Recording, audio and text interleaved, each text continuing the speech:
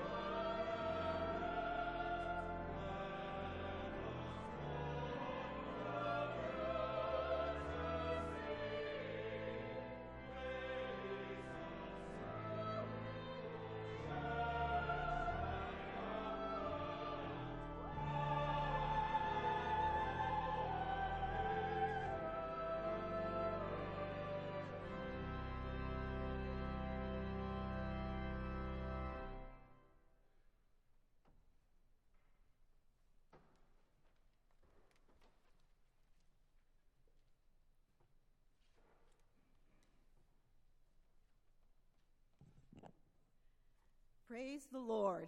I will give thanks to the Lord with my whole heart in the company of the upright in the congregation. Great are the works of the Lord, studied by all who delight in them. Full of honor and majesty is God's work, and God's righteousness endures forever. The works of God's hands are faithful and just. All God's precepts are trustworthy. They are established forever and ever to be performed with faithfulness and uprightness. The Lord sent redemption to God's people. The Lord has commanded God's covenant forever. Holy and awesome is God's name. The fear of the Lord is the beginning of wisdom. All those who practice it have good understanding. God's praise endures forever. Holy God, we praise you for all the wonders you have worked. And yet, despite your greatness, you remain near to us. We are the beneficiaries of grace upon grace, and so we thank you. In the name of our Lord Jesus Christ.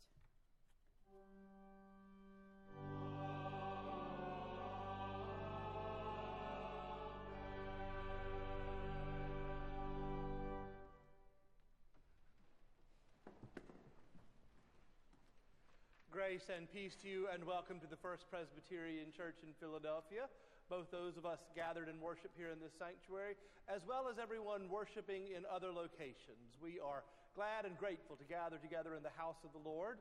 And because it is in Christ's house that we have gathered, that means that our word of welcome is one that is always extended with no qualifying adjectives whatsoever attached. All are welcome in Jesus Christ, so all are welcome here.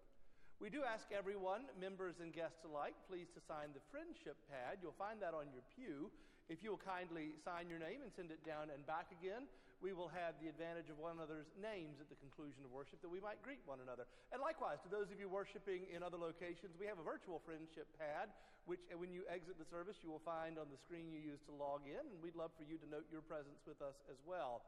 We'd like to ask everyone, members and guests alike, to a time of fellowship, which will take place in Old Buttonwood Hall. That's just out this door to the right of the pulpit and down a very short hallway.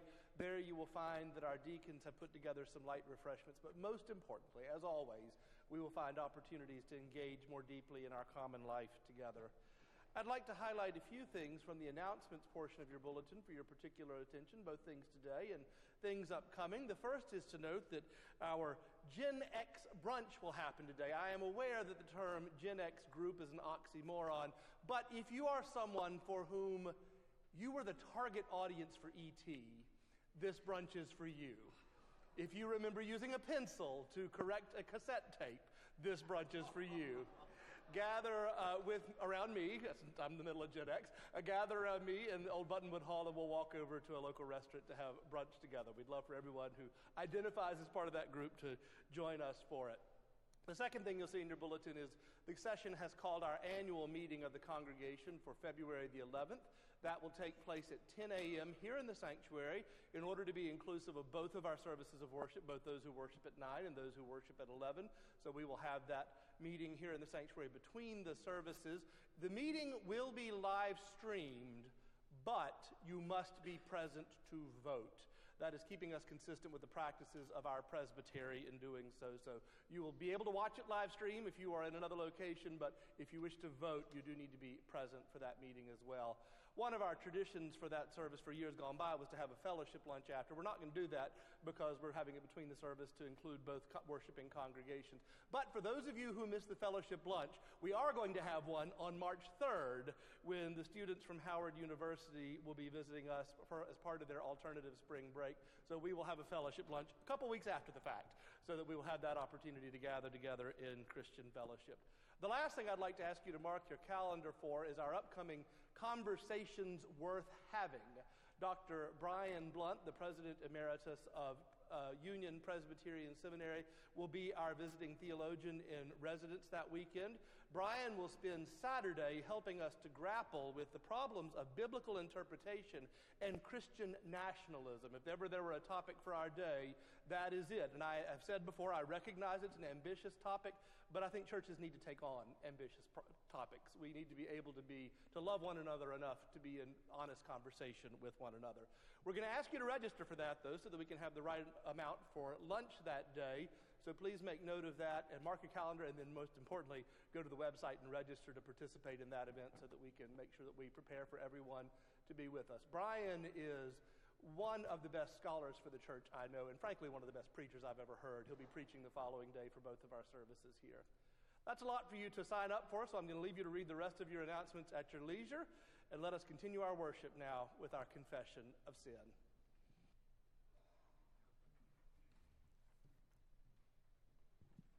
The proof of God's amazing love is this, that while we were yet sinners, Christ died for us.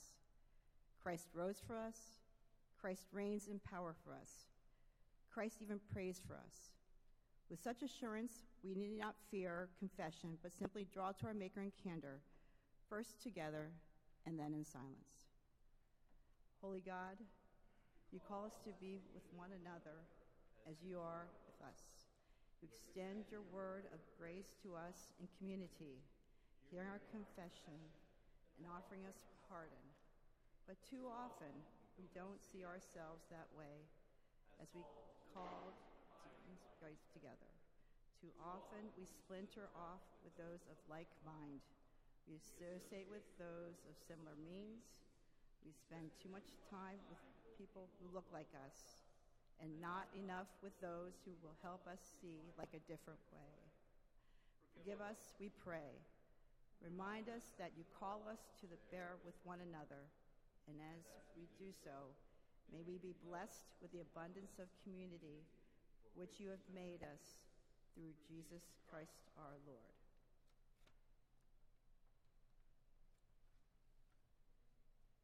The saying is true and worthy of full acceptance, that Christ died to save sinners.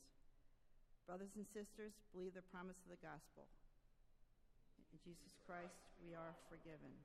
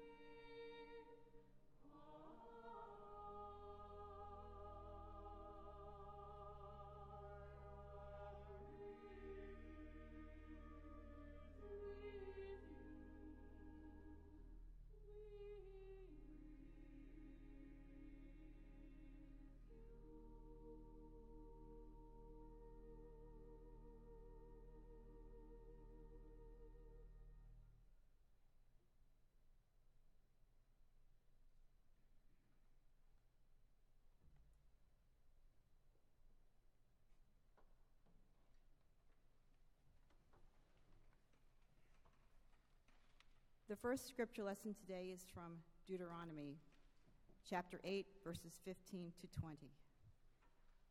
The Lord your God will raise up for you a prophet like me from among your own people. You shall heed such a prophet.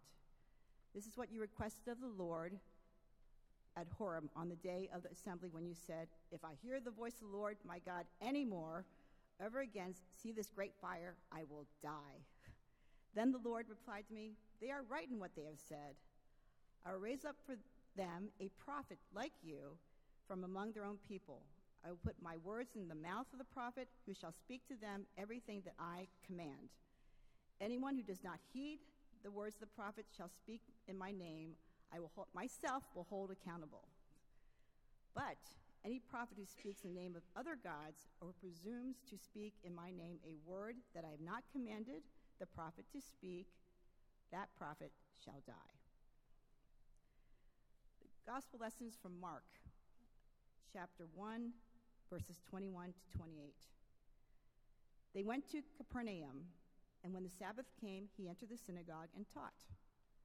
They were astounded at his teaching, for he taught them as one having authority, not as the scribes.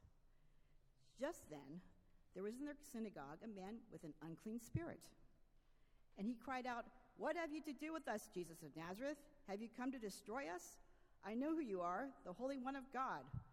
But Jesus rebuked him, saying, be silent, and come out of him. And the unclean spirit, convulsing him and crying with a loud voice, came out of him. They were all amazed, and they kept on asking one another, what is this? A new teaching with authority. He commands even the unclean spirits, and they obey him. At once his fame began to spread throughout the surrounding region of Galilee.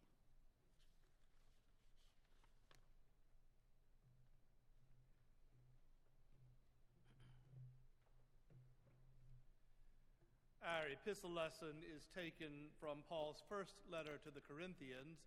We read in the 8th chapter from the first verse through the 13th. Continue to listen for the word of God to us this day. Now concerning food sacrificed to idols, we know that all of us possess knowledge. Knowledge puffs up, but love builds up. Anyone who claims to know something does not yet have the necessary knowledge, but anyone who loves God is known by him. Hence, as to the eating of food offered to idols, we know that no idol in the world really exists, and that there is no God but one. Indeed, even though there may be so-called gods in heaven or on earth, as in fact there are many gods and many lords, yet for us there is only one God, the Father, from whom all things and from whom are all things and for whom we exist, and one Lord, Jesus Christ, through whom are all things and through whom we exist. It is not everyone, however, who has this knowledge. Since some have become so accustomed to idols until now, they still think of the food they eat as being sacrificed to a food as offered to an idol, and their conscience, being weak, is defiled. Food will not bring us closer to God. We are no worse off if we do not eat, no better off if we do. But take care that this liberty of yours does not somehow become a stumbling block to the weak.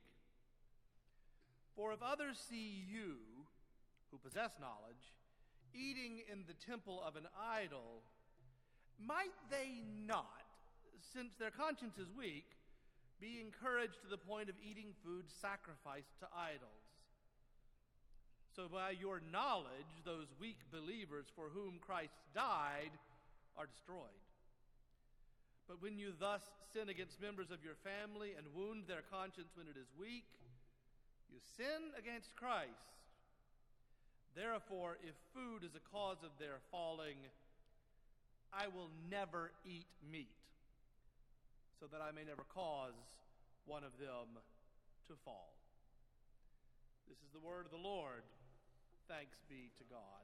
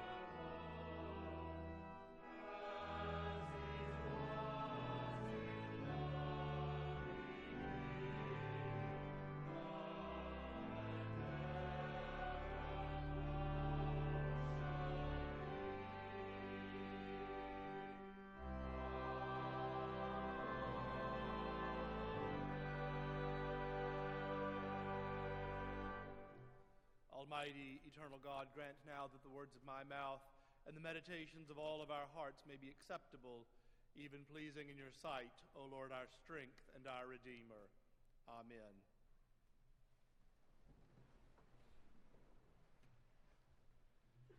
I was reminded this week of a children's sermon wherein the pastor was holding a stuffed squirrel and began quizzing the children as to what he had in his hand.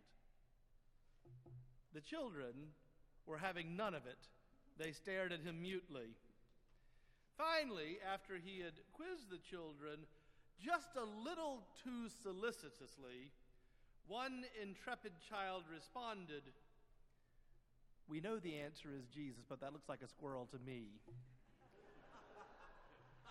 As we begin pondering Paul's reflections on dietary practices, just remember that Jesus is the answer, because I will readily grant that these scriptures tend to be the ones that struggle to have a modern application. So remember, Jesus is the answer. The Apostle Paul is really not loquacious on his dietary preferences. He does not anywhere identify himself as a carnivore. Perhaps he was an omnivore, we don't know. But really, aside from this handful of passages in 1 Corinthians, here in chapter 8, where he appears to embrace vegetarianism for Jesus, and again in chapter 10, where he takes it up a notch, we really hear very little about the dietary preferences of Paul. Well, on one occasion, he does instruct his pupil Timothy to take a bit of wine for his stomach. But otherwise, Paul spends far more time debunking dietary restrictions than adding to them. And that is true of our church as well. Aside from the occasional malapropism confusing, and this one's Philadelphia specific, Presbyterianism and pescatarianism, we do not tend to spend a lot of time in the Reformed tradition contemplating dietary restrictions or even preferences. But since Paul has introduced the topic of vegetarianism, let me share that my grandfather was a vegetarian before it became a popular thing to do. Now, his reason was relatively simple. My grandfather grew up on a farm in Mint Hill, North Carolina, and like most farm children, he had no illusions about the origin of meat.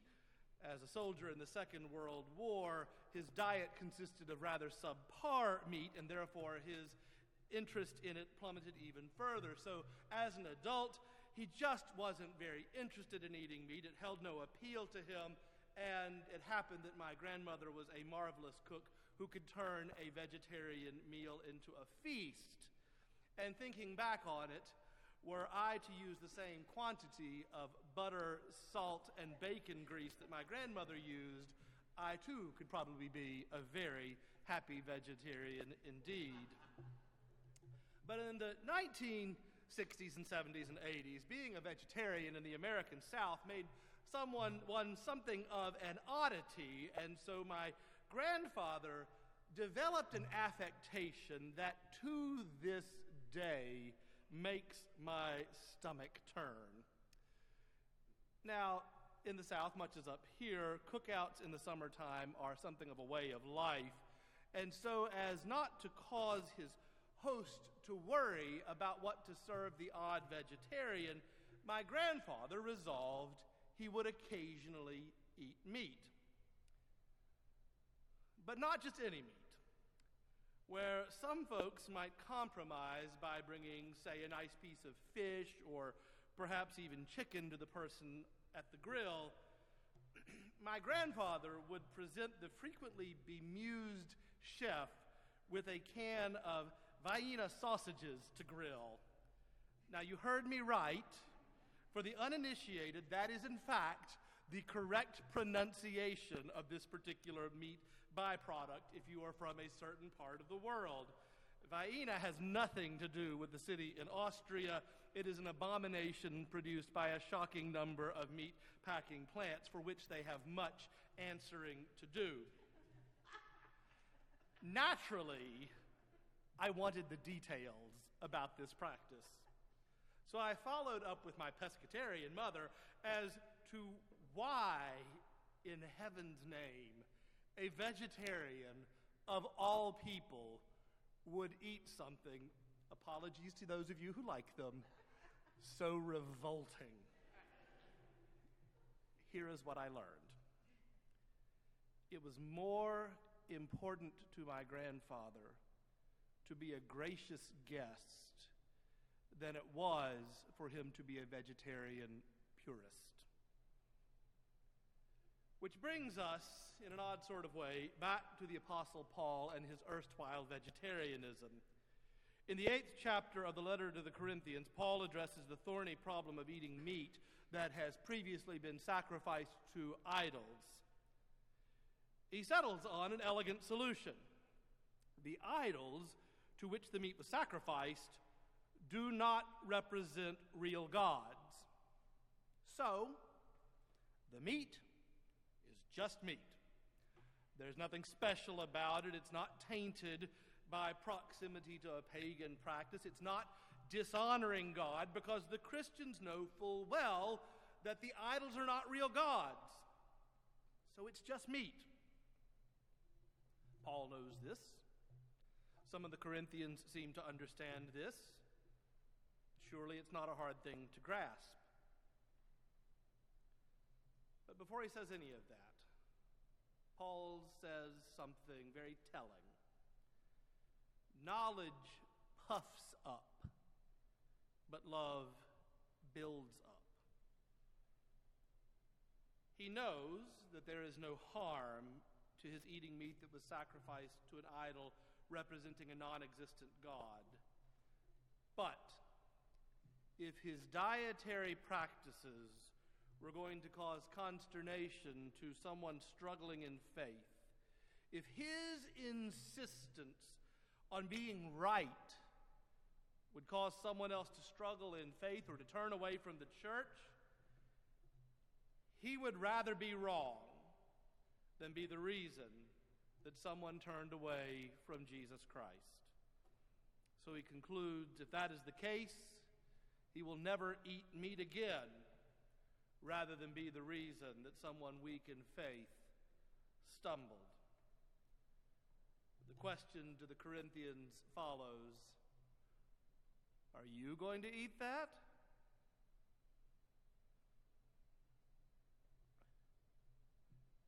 It is an utterly grace-filled moment from the Apostle Paul. He is setting boundaries on Christian behavior for the sake of Jesus Christ. He is saying here, as he says elsewhere, that while Christian discipleship frees us from so much, it also binds us to one another and gives us the privilege of responsibility for our actions so that they do not harm others.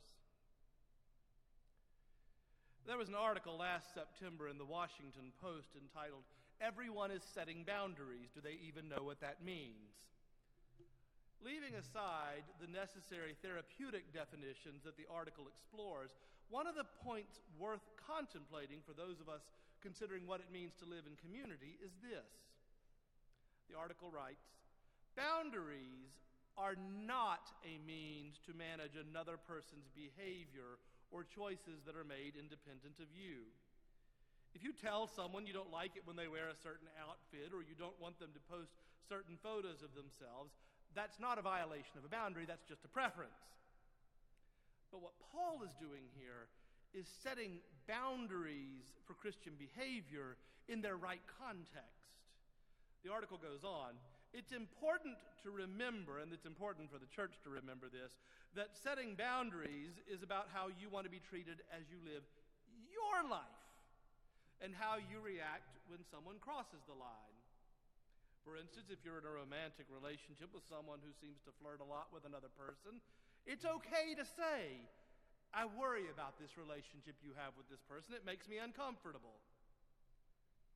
And if you can't come to an understanding around the issue, you may decide the relationship doesn't work for you. That would be a healthy boundary. In this case, you're not asking the other person to change their behavior, but you're changing your own behavior. Paul wants the Corinthians to monitor their own behavior, to take responsibility for the outcomes their choices precipitate. I have a dear friend who is an authority on many topics. She's one of the smartest people I know. I think the word polymath was invented to describe her. I was at dinner one time with her, and her husband, also a very bright man, was just sure about something. But he was wrong. And I knew he was wrong, and what's more, I knew that she knew that he was wrong. But nonetheless, she astonished me by just going along with it. So as soon as he left the table to go to the bathroom, I pounced, "You know better than that." And she replied, "Well, we've learned a few things in marriage counseling. He has learned that I need him to be emotionally available to me, even if he's interested in something else. And I have learned that I can be right all the time, or I can be married, but not at the same time." It is better sometimes to be gracious than to be a purist or even to be right. But here's what I struggle with, and perhaps you do too. It is important sometimes to be right. It is important for the church to be right about a whole host of things, about our witness involving racism or gun violence, consumerism, inclusion, about the cheapening of covenant commitment with salaciously sexualized advertising targeting adolescents, to say nothing of the toxic effects of social media on the well-being of young people and the cohesiveness of our society. There are so many things about which we need to be right, because getting them wrong means doing irrevocable harm to the fabric of who we are. So make no mistake about it, Paul is no pushover for bad theology. There are some Galatians that are still smarting from the letter he wrote to them, and they've been dead a couple thousand years. But here in Corinthians, Paul is saying that on a matter where changing his own behavior doesn't amount to any more than a hill of beans, it is better to be gracious, it is better to be kind. And with that, he is saying something profoundly important to us. Because it doesn't matter how right we are on certain things if we calculate the human cost. And that is where the discernment that can only come with maturity in faith, lived out in community in faith, comes into play. Because times really don't change that much. There's still plenty about which it is possible to be 100% right and 100% at odds with the purposes of God. Just off the top of my head, it is possible to be 100% right about the constitutionality of gun control in this country and be as wrong as we can possibly be about the church's witness when it comes to gun violence. We can be 100% right about everything we say about marriage and sexuality and the Bible. And I do feel it is important from time to time to pause and acknowledge that our stance as a congregation here on inclusion and marriage equality does put us at odds with great swaths of the larger Christian church. But I think it's also equally important to point out that we arrived where we are at a place of deep commitment to inclusion, dignity, equality, not in spite of what the Bible says, but because of what the Bible says. It's equally important to be clear because theology matters. That our teachings, our belief are biblical, because not to do so is to cede the authority of Scripture to those whose theology and whose teachings are part of a larger problem. That problem being theology that contributes to the greatly higher instances of suicide among LGBTQIA adolescents than their counterparts. All of that can be true. All of that is important. But if the way we say it drives a wedge between us and those who most need to hear what we are saying, then we have missed an opportunity.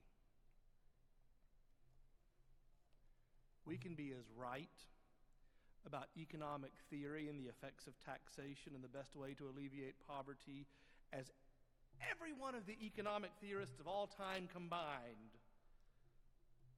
But if we're satisfied with allowing people in Philadelphia to starve or to freeze, we are wrong where God is concerned. So Paul says we can be right about our understanding of God and meat sacrifice to idols, but if the meatloaf on the table turns someone seeking Jesus away from the comfort of the church, we've blown it. Sometimes we have to give up being as right as we think we are because knowledge puffs up, but love builds up. Sometimes you can be right or you can be faithful, but not at the same time. And how we live with that uncertainty, with the tension between those realities, comes down to discernment. It comes down to being in authentic faith communities. It comes down to following Jesus Christ. Because in the end, it is Jesus who will make all these things come around right. And so, I suppose that means, in the end, Jesus is the answer. In the name of the Father, and of the Son, and of the Holy Ghost. Amen.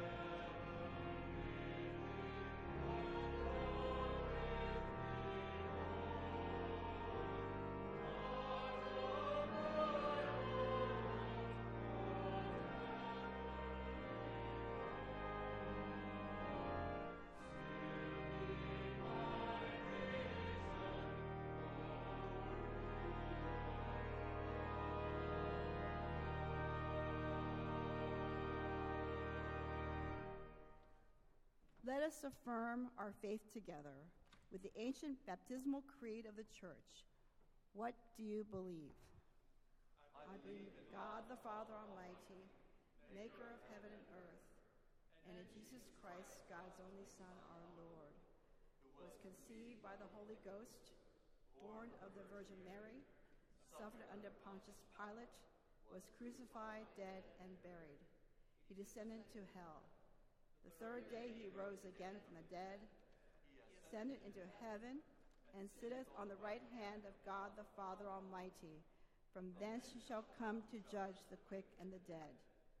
I believe in the Holy Ghost, the Holy Catholic Church, the communion of saints, the forgiveness of sins, the resurrection of the body, and the life everlasting.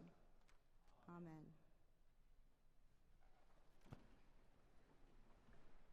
Remembering that all we have and all that we are is a gift from God, let us return to God the gifts of what we have taken from God's abundance and the prayers of our hearts with our morning offering, remembering that God loves a cheerful giver.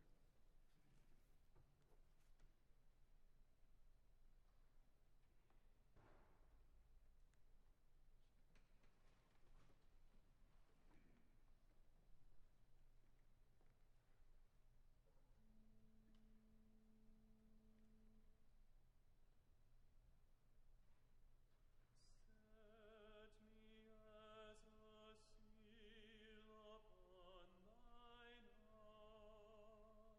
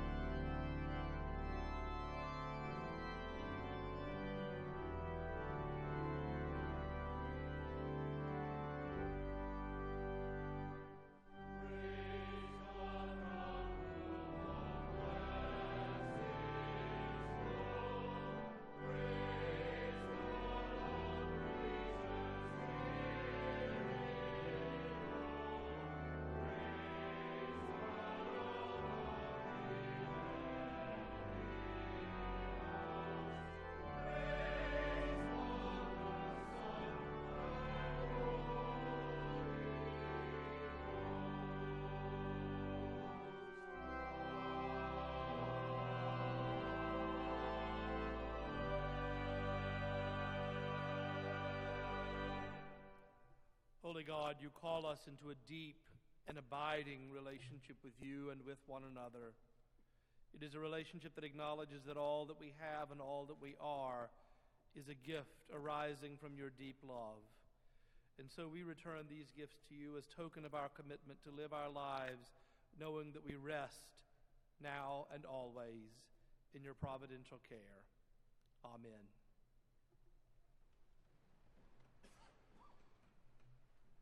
Let us now continue in prayer as we unite our hearts and our minds before the Lord our God. God of love, you have given us to one another as a manifestation of Christ's own body. You call us to deep communities of faith, to support one another, to live in mutual discernment, to uphold one another in Christian love. We thank you for the gift of belonging to one another. And as your beloved, forgiven, and useful children, we offer our prayers for the world that you love. Where violence continues to reign, we pray for your peaceful presence. Where poverty of substance and spirit continues to deprive your children of the richness of life, we pray your healing presence. Where mental and emotional illness conspire to rob your children of a quiet and centered mind, we pray for your loving presence. Into all of our lives, in the ways that we need you, we pray your perpetual presence. Holy God, teach us the ways that you call us to live. Enrich our common life together with a sense of purpose and meaning by showing us the peaceful kingdom that you will. Hear now the prayers that we offer for the poor,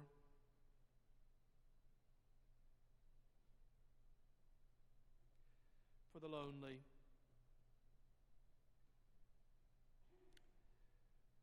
for the heartsick,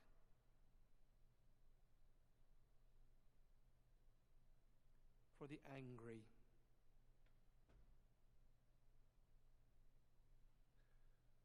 for the grieving,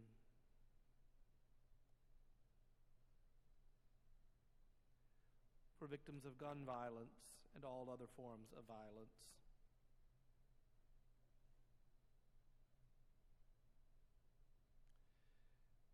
Into all of our lives, into the lives of each of those for whom we pray, give us your peace.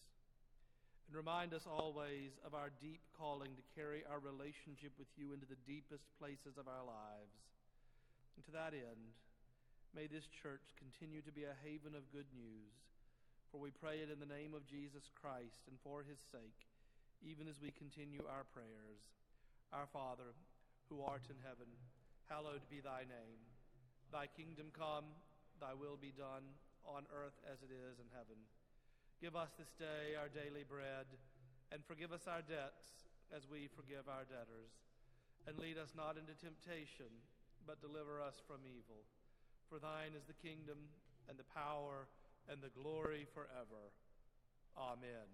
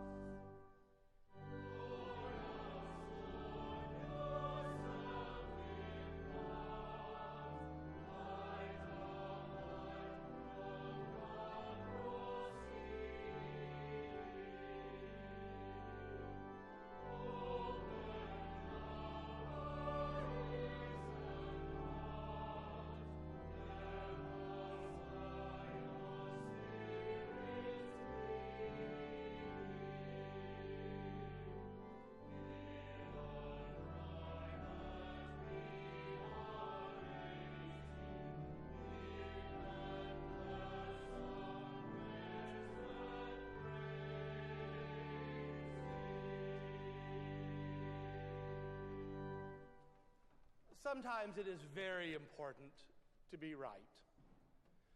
Not probably as often as we think it is, but sometimes it's very important to be right.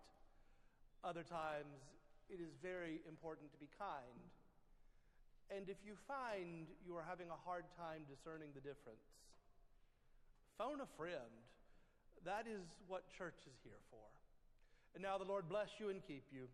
The Lord make his face to shine upon you and be gracious unto you. The Lord lift up the light of his countenance on you and those you love, and give you peace, both this day and forevermore. Amen.